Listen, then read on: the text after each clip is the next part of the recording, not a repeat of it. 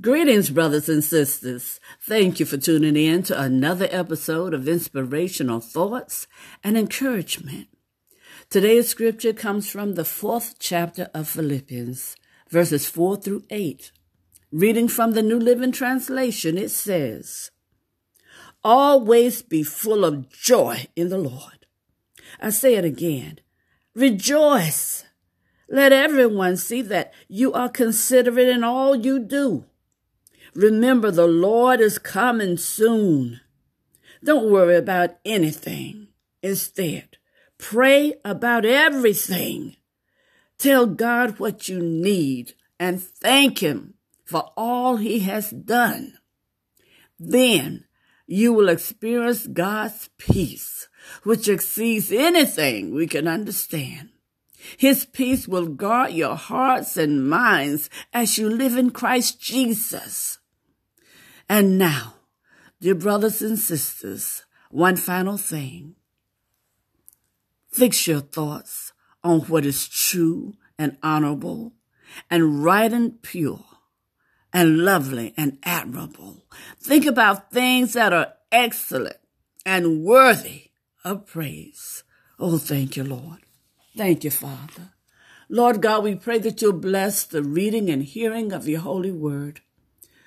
We pray for the courage to continuously be obedient. And Lord God, we pray that you'll continually bless us with spiritual insight, wisdom, and understanding as we grow in the knowledge of you, Lord God, as we grow in the knowledge of your love for us, Lord God. This we pray in the precious name of Jesus, your Son, our Savior. Amen and amen. Thank you, Lord. Thank you, Father. Brothers and sisters, have you ever thought about a vacation would relieve your anxiety or you could work out your worries at the gym? Well, the truth is, no one can achieve total freedom from heartache, burdens, or trouble. No. However, we can have peace during anxious times. Serenity is a gift from our Heavenly Father. It can't be manufactured, no. The Holy Spirit produces a sense of calm in believers who seek the Lord's protection against anxiety. In the often quoted scripture of Philippians, the 4th chapter, verses 6 and 7, which I just read, the word guard means to keep with garrison. God wraps our heart and mind in His peace, safeguarding both against all-consuming worry or fear. Know that.